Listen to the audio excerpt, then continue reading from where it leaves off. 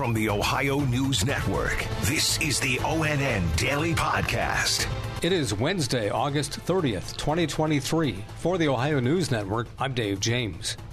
In the wake of last week's fatal school bus crash near Springfield, in which an 11-year-old boy was ejected from the bus and killed during a collision with a minivan, and 23 other kids were hurt, Governor Mike DeWine made an announcement today. What I'm announcing today is the formation of a working task force to look at, from a holistic point of view, is there anything else we can do to make the rides of our school kids safer every single day. We're going to look at absolutely every aspect of this, from construction of the buses to the maintenance to the inspections. We'll get into issues like seat belts. DeWine says he'll name members of the task force soon. We're going to ask them to do at least 5 hearings. We're going to ask them to come back with a report to me, and the legislature, and the people of the state of Ohio in December. Only 9 states require seatbelts on school buses. There was a bus crash yesterday afternoon in Gates Mills, east of Cleveland.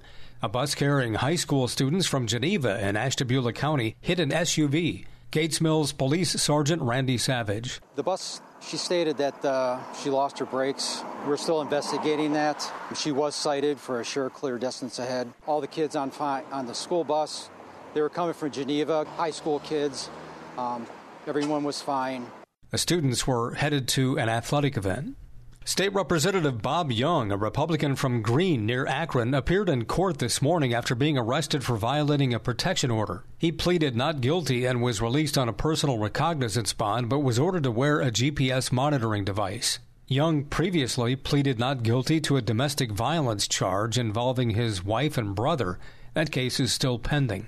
Hurricane Idalia came ashore in Florida this morning, and at 2 o'clock this afternoon, there were nearly 300,000 power outages being reported across Florida. Ohio Task Force 1 deployed 47 members and 2 canines to the area. Chris O'Connor is a public information officer who says the team arrived there yesterday. Being down there and being pre-positioned ahead of the storm, that gives us time to plan, go over equipment, make sure that we're ready to jump when things really get going. There's a wide range of equipment to deal with water emergencies, boats, to deal with structural collapse or confined space rescues or search and rescues. Idalia briefly reached Category 4 status, but dropped to 3 just before landfall this morning with 125-mile-per-hour winds.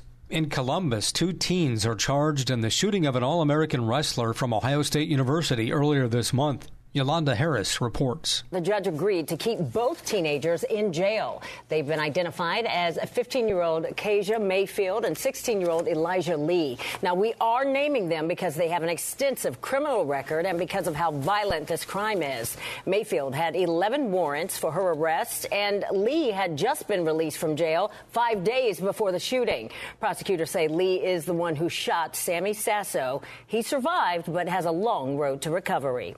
I'm Yolanda Harris. Winter is more than 3 months away, but the Ohio Department of Transportation is already preparing for snow. Andrew Kinsey has more with Hannah Salem from the agency. If you're looking to make some extra cash for the holidays, ODOT now hiring. They need some seasonal snowplow drivers. Well, it is still 80 degrees and sunny out. We are kind of thinking ahead to that winter season and hopefully bringing as many people on early so that we can hit those numbers and be able to maintain the roads. You do need to have a valid CDL to apply. I'm Andrew Kinsey. The Columbus City Attorney is now filing a lawsuit against the owners of a Greyhound bus station, which was recently moved from its longtime location downtown to a spot on the far west side near I-270. City Attorney Zach Klein says the lawsuit is because of crime and nuisance issues the bus station has brought to that neighborhood. So I think in the short term, medium term, if we can't get the place shut down immediately, that we have to look at things like a reduced bus schedule and having just intermittent bus drop-offs where it's a more manageable group of people that can help with public safety. Klein says the operators were given a deadline that has now passed to fix issues related to safety, security, and sanitation after neighbors continue to complain about the criminal activity related to the terminal.